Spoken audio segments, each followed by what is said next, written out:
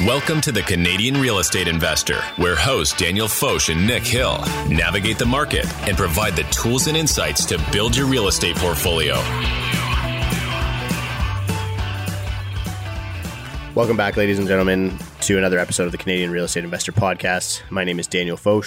I am a real estate broker, investor, practicing in the Greater Toronto Area. I'm joined here by my co-host and dear friend and mortgage broker, Nick Hill. Today, we're going to be talking a little bit about a question that we get asked a lot, which basically boils down to whether or not it is better to lose money fast or slow. And with the changing market conditions, there's a lot of people who are now in negative equity positions in their real estate investments, but there are also a lot of people who are in negative cash flow positions as a result of variable rate mortgages and interest rates rising. So the question becomes, should I sell my property at a loss, or should I try and hold it at a monthly loss or cash flow negative position? So that's what we're going to be discussing today. But before we do that, I want to get into a little bit of a discussion here about the passiveness of real estate investing with none other than my buddy Nick. Oh, baby. Well, thank you for the lovely introduction, Dan, as always. Yeah, I mean, we've got some great topics to discuss today. And again, a question that we've been getting quite a bit, and a question that is as old as time for real estate investors. But before that, as Dan said, I wanted to share some stories from my weekend with everyone, which I don't usually do, but I wanted to tell everyone about the passiveness of self-managing your real estate. So again, I'm not going to go into the details of my portfolio here, but let's just say I still self-manage several properties and several tenants. I've built out pretty good systems. I've got people I rely on, but at the end of the day, the buck usually stops with me. So this weekend, and again, Dan and I are notoriously bad for working well on vacation or just working too much in general, but we love what we do, so it doesn't feel like work. And we've got two very lovely, very patient girlfriends. So thank you, Steph and Nicole. My girlfriend and I were in Niagara Falls this weekend, did a winery tour, did all the kitschy stuff up there. I hadn't been up there in well over a decade, so it was a lot of fun. I'll tell you, Dan, there's no signs of a recession up in Niagara Falls at all. So throughout Saturday, when I was kind of totally out of work mode, which doesn't usually happen, I got 3 different calls from 3 different tenants having 3 different issues. One of them had a plugged sink. Now, Dorothy, she's a sweetheart. She's in her mid-80s. So I called a plumber for that one. Another one had bats in her unit, which is obviously absolutely terrifying. So had to deal with that, had to get, I believe they call him a bat inspector, Batman, had to get Batman on it. And then the other one was a noise issue. So literally 3 different issues from 3 different people in 3 different properties.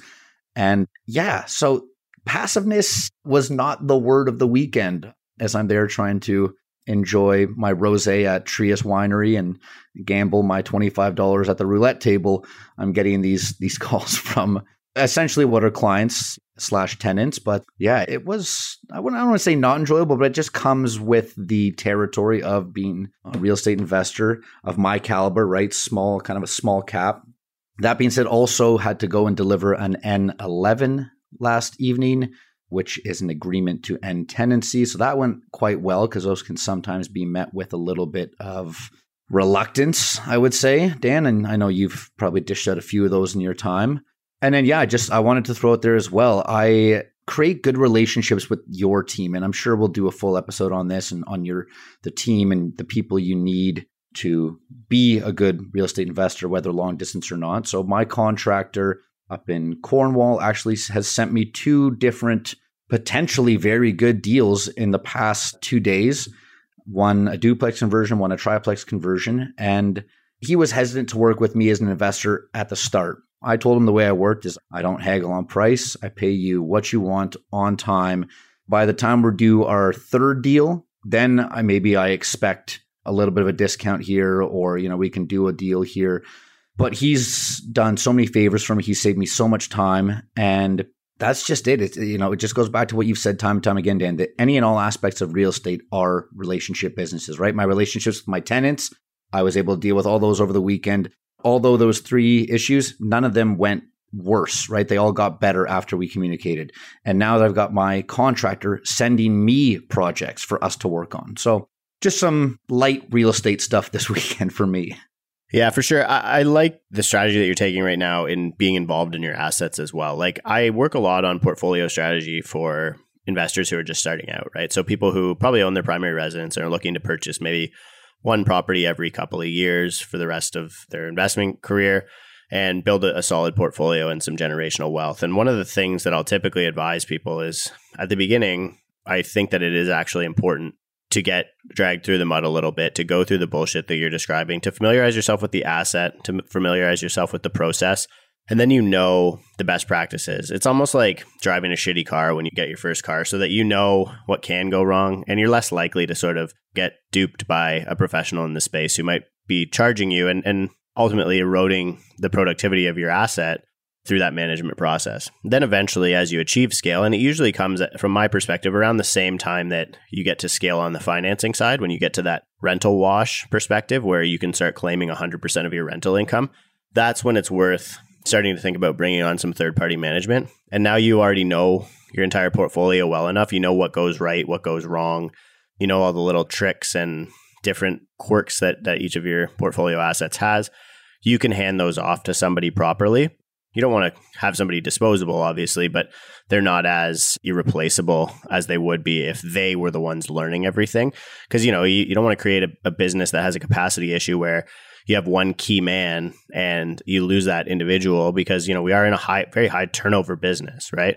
You lose that one key individual and now all of a sudden you're trapped. Now you've 10 years into your portfolio, you're in your 40s or 50s and you're thinking about semi-retirement or whatever it is and relaxing on the returns a little bit, and you lose your property manager and all of a sudden your life gets thrown into a tailspin because you're trying to solve problems on the fly, right? So totally. Yeah, I think I would agree with you. I think the importance of the team, and the last piece I'll add is in regards to finding those right people. Like we're just getting into the third party management side of things, but I think social media is really good for building relationships in this business and cultivating almost friendships with people, like-minded people, where you can come together and talk about real estate, about property management, about investment, et cetera. I've really just found that to be interesting. So for those of you who ever reached out to us on the social media platform of your choosing, we really appreciate it. We love the feedback. We love the discussion. So keep it going. And on that note, what are we diving into today? Yeah. So this is a question that Dan and I have gotten in different situations, but it all kind of is a reoccurring theme. And I guess the working title would be, should you sell your investment property at a loss? So I'm just going to kind of walk through the situation that we've been hearing, and then Dan and I are going to unpack the different options, exit strategies that can be derived from a situation like this. So it goes like this. I'm an investor. I bought a property with a great variable rate a number of months ago. When I purchased the property, it cash flowed quite well. My tenants paid my mortgage down for me, along with the property tax and other expenses, and I was still making a few $100s of cash flow a month. I'm sure this sounds quite familiar to a lot of people listening. Now, with rates having risen multiple times, my variable rate has gone up multiple times. I'm sure this also sounds familiar. The variable rate has gone up hundreds of dollars. And on a personal note, I know all of mine have, and Dan, I'm sure you can say the same.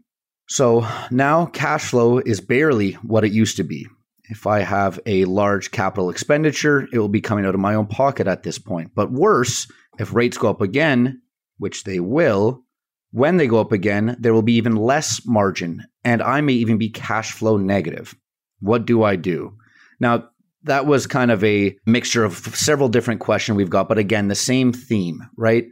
Essentially, you bought a property, it was doing well, things have changed, the market's changed, your equity's gone down, your cash flow's gone down.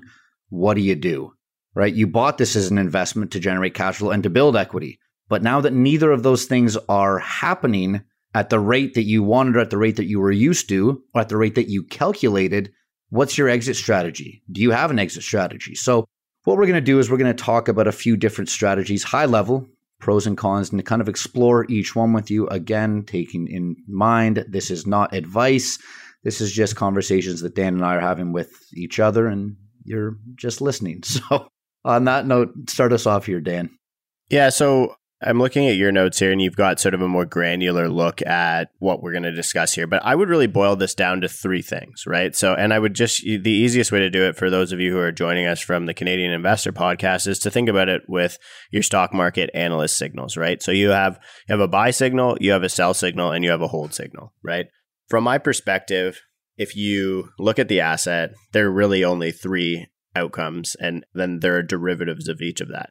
So the sell is a clear one, right? Okay, you're at a loss. If you're getting into a position, if you're buying a property and you're buying it with the intention of having capital appreciation deliver you a return, then you're basically a trader. And so you might actually be thinking along the lines of stock trading philosophy where it's best to cut your losses early. The next perspective is to hold the asset regardless of whether or not it's at a plus or a minus, but because if it's come down in value, if you bought it at the previous price that was higher, you should still like it at the current price. That obviously becomes a little bit more convoluted as you examine the variable of carrying costs on a mortgage, and we'll get into that. And the last piece is buying. So increasing your position or increasing your exposure to the asset.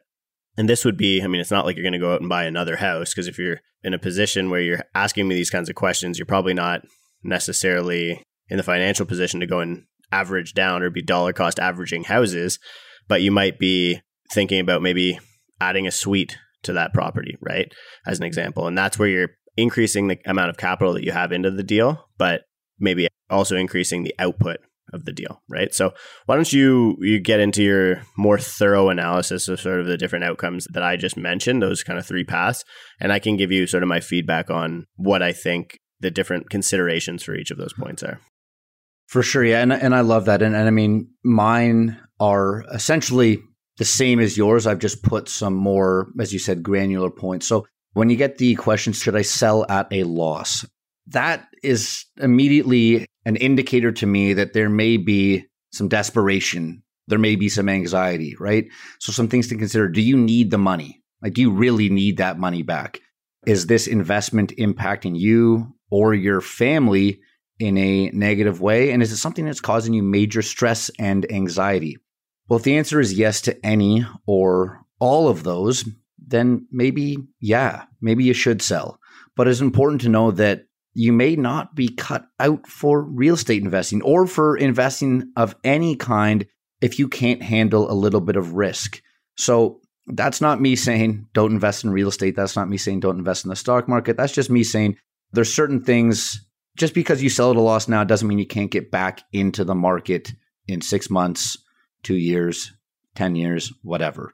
So it really comes down to the point of what's really important, right? If you're draining your kid's college fund to pay for a cash negative duplex, I would recommend against that. So I think it really comes down to your priorities and your unique situation with that. And then obviously you try to minimize that loss as much as possible. If you do plan on selling, guys, please make sure you do the basic stuff like paint, get the curb appeal up. If you've got tenants that you could possibly turn them over and get higher rent in there, make it the most attractive purchase for the next investor buying it. So that's my take on selling at a loss. Dan, anything to add to that?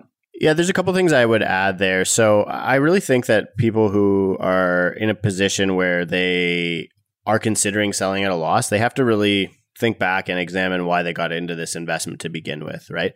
If you're doing it and you're relying on capital appreciation as your primary source of return on the asset, then you sort of already set yourself up to be what I would call a trader, right? You're a speculator. You're not an investor. And to me, that's an important distinction, right? If you're trading, then you apply trading philosophy to it. And you can, again, just go back to Investopedia, just Google this, trading versus investing, right? The guys on TCI, our Podfathers, talk about this a lot, where, value investors buy things where their hold period is hypothetically infinite, right? They would buy it because they think it's in a good value. And if it went down, they'd actually want to be accumulating more of it, right? Because they believe in that asset. If you're buying a property because it's going to go up in value, you're not necessarily investing as a value investor. And so maybe it's worth looking back at the situation and saying, okay, I bought this as a trade. It's not working out. If I'm a trader, if I can accept that I'm a trader and not an investor, again, there's nothing wrong with that. I'm not judging you for saying that, right? But if you are a trader, most traders would say you want to cut your losses as soon as possible so you can be liquid and reallocate that asset into another trade, right? And maybe you decide after you've cut that loss and you're liquid again that trading wasn't for you and you can't time the market necessarily. And this becomes an important part too, it's timing the market, because I don't ever advise people to do that. But then you decide, okay, now I'm going to become a value investor. But trying to pivot into a value investor within an asset as a trader becomes a little bit more difficult, right? So theoretically, I think most people with trading psychology would say when you're in the red, get out of the red as quickly as possible by selling it, reallocate that capital into a new trade where you can try and get into the green, right? Situation number two, and this comes back into timing that the market is, you mentioned a lot of people will say as a potential exit, should I lock in a fixed rate from the variable rate, right? And Ben Rabideau, who puts out a chart on this on a monthly basis, if you look at the fixed variable spread, the 5-year fixed versus variable spread, it's actually like falling off of a cliff right now. So fixed rates are becoming more and more compelling based on what's happening in the bond market and the Bank of Canada hiking on the variable rate side. But the challenge becomes, if you're playing that game where, again, you're relying on this crystal ball mechanism in the market to make your investment compelling, you've kind of already lost, right? It's how do we make the investment compelling independent of those things?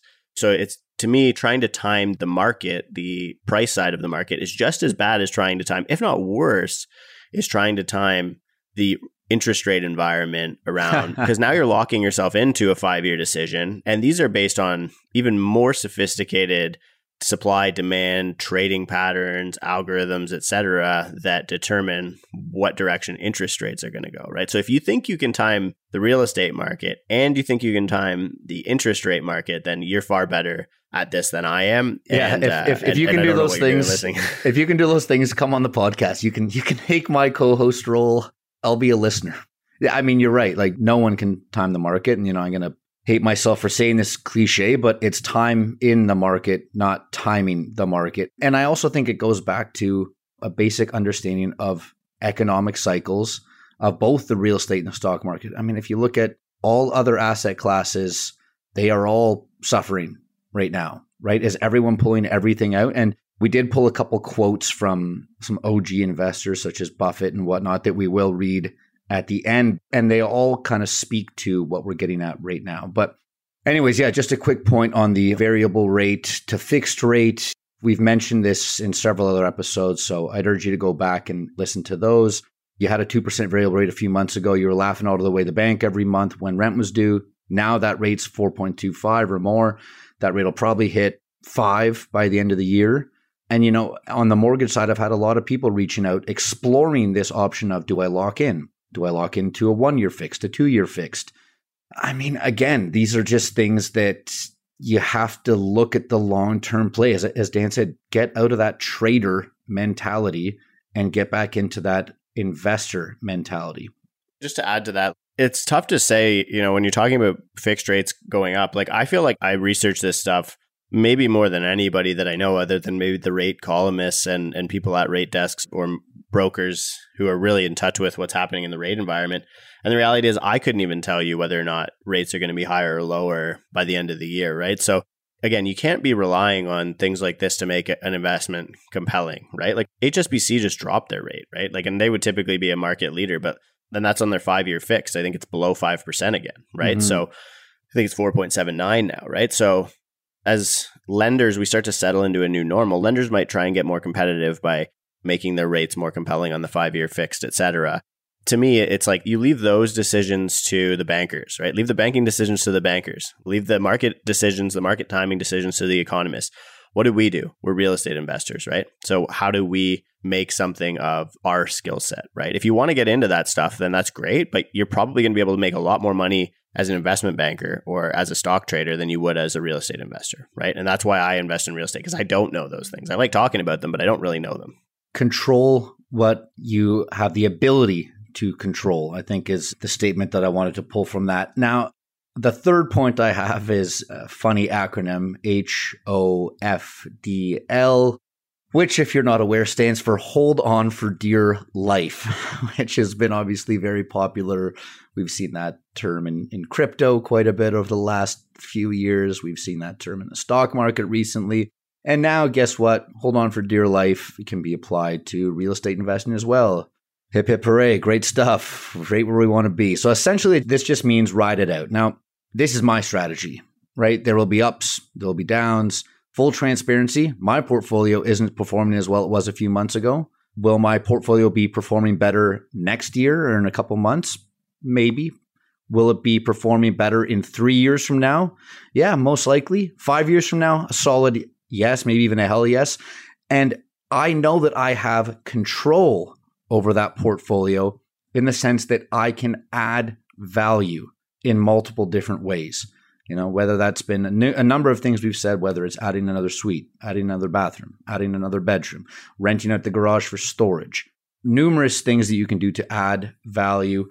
So my outlook is double down if you can. You know, it goes back again. If you bought the stock at 50, you'll love it at 25. Am I paraphrasing that right? Is that the right? I think that's the right way to say it. Yeah. Yeah. So I mean, if you were buying duplexes last year, you bought a duplex for $600,000. That same duplex is now $525,000. Yeah, okay. You probably lost a little bit of equity. That sucks. There's no doubt about that. That sucks, right? But now you've also just saved $75,000 on your next purchase. We all know that rents are going up. That could increase cap rates. So I really just think it really goes back to the outlook. And for me, it really comes back to your why. Why are you investing in real estate? What is your why? Is it to spend more time with your family? Is it to build an empire? Is it to build generational wealth? Whatever that may be, you need to figure that out. And that's what your investing thesis should be directly correlated with. Yeah, I would agree with everything that you just said. And I think that you got to really boil it down to if you're an investor and if you're just deciding whether or not. So let's just say, okay, now we've gone through the trading element. Let's talk about people who are investing. What are you investing in when you're buying a residential rental property? Well, you're primarily buying the residential rental square foot, let's say, right?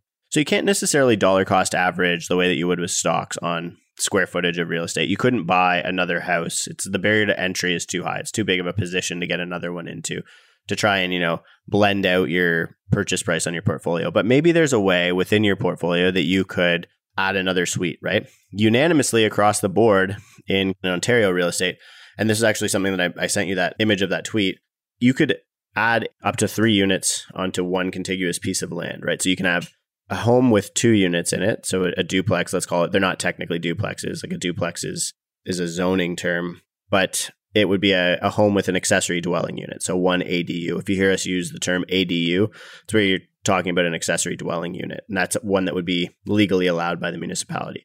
Then you can have what's called a detached ADU. So this is where you're starting to see these topics of garden suites, of laneway homes. And I'm sure we're going to do an exhaustive episode on these things specifically, but also the planning around them, the municipal zoning and planning around them. But at a high level, and I just confirmed this publicly in writing on Twitter with a planner who is extremely good at what they do, that basically at a provincial level, you're allowed to have those 3 units. So a home, a primary residence, a primary unit, a accessory dwelling unit, number 2, and then a detached accessory dwelling unit, number 3. So if you have a property, maybe you've already, you were smart on the way in and you bought a property with 2 units, a duplex, right? And you're thinking, how can I possibly add value to this property? I'm not happy with the cash flow now, but if I sell it, I'm going to be taking a loss and I can't stomach that or whatever it is. Okay, well, how do we make this a more compelling investment property for you? If you bought it for the long haul, you bought this with an infinite hold period, you bought it to hand it down for your kids, right? Maybe they're going to live in it. Maybe it'll be their first home or whatever. How do we make it a better investment?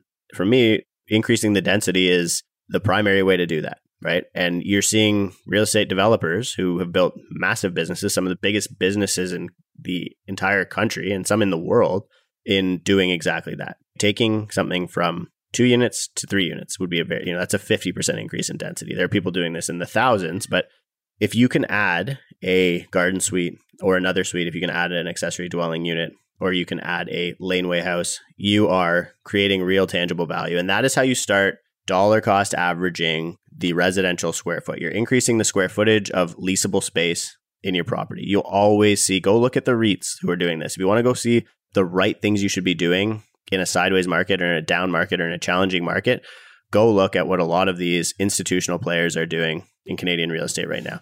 Did they shy away and start offloading things when COVID happened and retail was absolutely decimated, or the office space was absolutely decimated by lockdowns? No, they started pumping money into those assets to make sure that they were super compelling for when the market opened back up.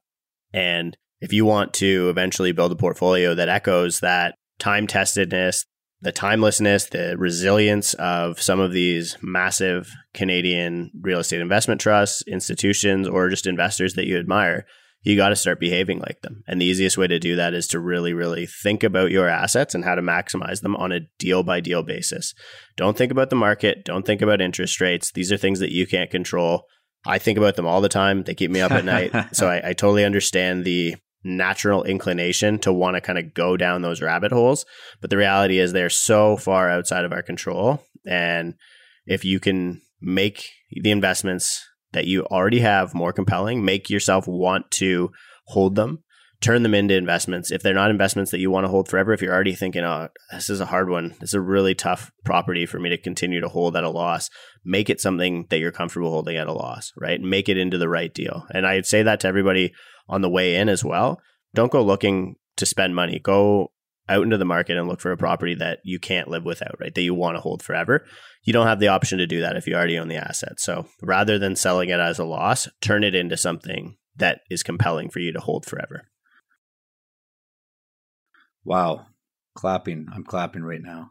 That was good, man. I mean, literally, that's exactly it. I think you just gave a great, I guess, long definition of the difference between trader and investor, especially when it comes to real estate. Real estate really shouldn't be traded, right? It should be, especially from the investment standpoint, it should be bought, and you should be going in with the intention to add value and get creative. And that is another great segue again into kind of the last and final point that I've got down here, which is get creative, right? Get creative and try to figure out an area you can add value that you haven't thought of before. So I just have a couple off the top of my head. Some of these I've done to increase the value of the property or to make it easier, to make it a more compelling investment for myself and or my partners, depending on the asset.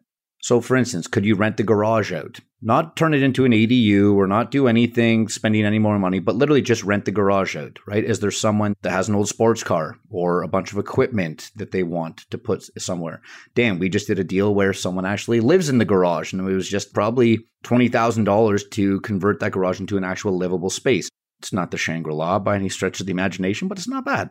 Or is there any other vacant land or space or a larger driveway that you have on that property that you could rent for even an extra $100 a month? That'll make a difference. That all makes a difference in your returns. Do you have an opportunity for any tenant turnover to increase rent? If you don't have that opportunity, have you increased the rent, and have you been increasing the rent that you're legally allowed to do so? Have you considered bringing in a money partner and going to someone who, JVing with someone and telling them straight up, be like, look, this doesn't make money right now, but here is my plan. And here is why 3 years from now, 1 year from now, 5 years from now, this will be a great investment. There are people everywhere with a bunch of money that don't know anything about real estate, that don't have the time to get into real estate. For instance, one of our partners is a doctor. Another partner is a finance person at a car dealership. Guess what? They make a lot of money. They don't have a lot of time. They like real estate. That's a good combination for any real estate investor to know. My final piece here is, if you can get the property vacant or at least one of the units vacant, have you attempted to put a STR, a short-term rental in there where you can rent for minimum a couple days or a couple weeks? Obviously, we've talked about this before, has potential to be a lot more lucrative. However, it is a lot more work. But if you are in the situation where you're considering selling at a loss, it's time to put some of that work in. So I guess something I do want to say to kind of close that off is always run multiple scenarios, multiple exit strategies. If you got your 2% variable rate and never ran it at anything other than 2%, don't do that again. That's not a good thing to do. You should be running that at 5, at 6. I once spoke to and I'm going to forget his name now, but another mortgage agent, very successful guy, real estate investor as well. He ran all of his deals at 13%. I don't know why 13 is notoriously. Is that Perez? No, it's not. It's someone, We'll find it. We'll put it. I'll put it. I'll find it. Put it in the show notes or something like that. But part of a mastermind class I'm with, and this guy came on maybe a year ago, and 13%. One, it's weird because 13 is notoriously an unlucky number. But if you are running stuff at 13%, I guarantee you, no matter what happens with interest rates, no matter what happens with anything in the economy, you're still going to be all right. Even if you're only, let's say, one of many partners and you only own 30% of the deal, that is still going to be okay. So for me, and Dan and I have been through this on a personal level as well, where, and I won't go into too much detail here, Dan, but we bought a property in the last 8 months, and the numbers, right? We ran 3 different scenarios: best, worst, and most realistic. And guess what? The market changed on us just like everybody else. Interest rates changed on us just like everybody else. And we did consider changing our strategy, but after running the numbers again and going everything, we stayed steadfast on our original plan because we had run all those situations. We had run those scenarios beforehand. So do the work before, and it will save you a lot of stress and anxiety after. Dan, do you want to speak to that before I do kind of want to end it off with these 4 quotes we pulled here, because I think they're from totally different people from totally different times in the last 100 years, but they all are kind of saying the same thing, and it's all kind of the same message that we've been speaking about today. But before we get to that, why don't you give me your thoughts on what I just said? I think you said it all really well. There's not really much I have to add to that. It's just you want to try and get into real estate investing in a way where you're independent of the variables, right? And this comes back to value investing. It comes back to quotes from some of the individuals whose names I can see here in this list of quotes, where you want to be principled. You want to buy things that you want to own, right? You have to think about yourself as like, do I want to own this thing? What is your end game? Are you just trying to make a quick 100K so you can be liquid to go buy something else with that money? Well, then there's probably easier ways to go about that venture. Exactly. You just got to think about it, right? And so again, I think you summarized it really well. I'll talk a little bit about the deal that I have on the go up north, where I'm kind of in a similar position. You summarized the Hamilton deal reasonably well. I think the one that I have up north, we purchased it a long time ago. Not a long time ago, but like a year ago. We bought it with a super long closing. So we would have bought it like this time last year, but ended up getting like 6 or 7 months to close because that's what the sellers needed. And we were really accommodating with the deal. We even gave them a non-refundable deposit. We took a lot of risk to get into this transaction. And then the market changed so much between when we originally got into the APS and closed on the deal that we bought it as a triplex, as a multifamily rental property, and it has a ton of excess land. It's 80 acres. It has a cabin that we were hoping to eventually Airbnb. When we took possession, we were like, if we put some money into this thing, we might be able to flip this and have a lot of liquidity going into the down market, right?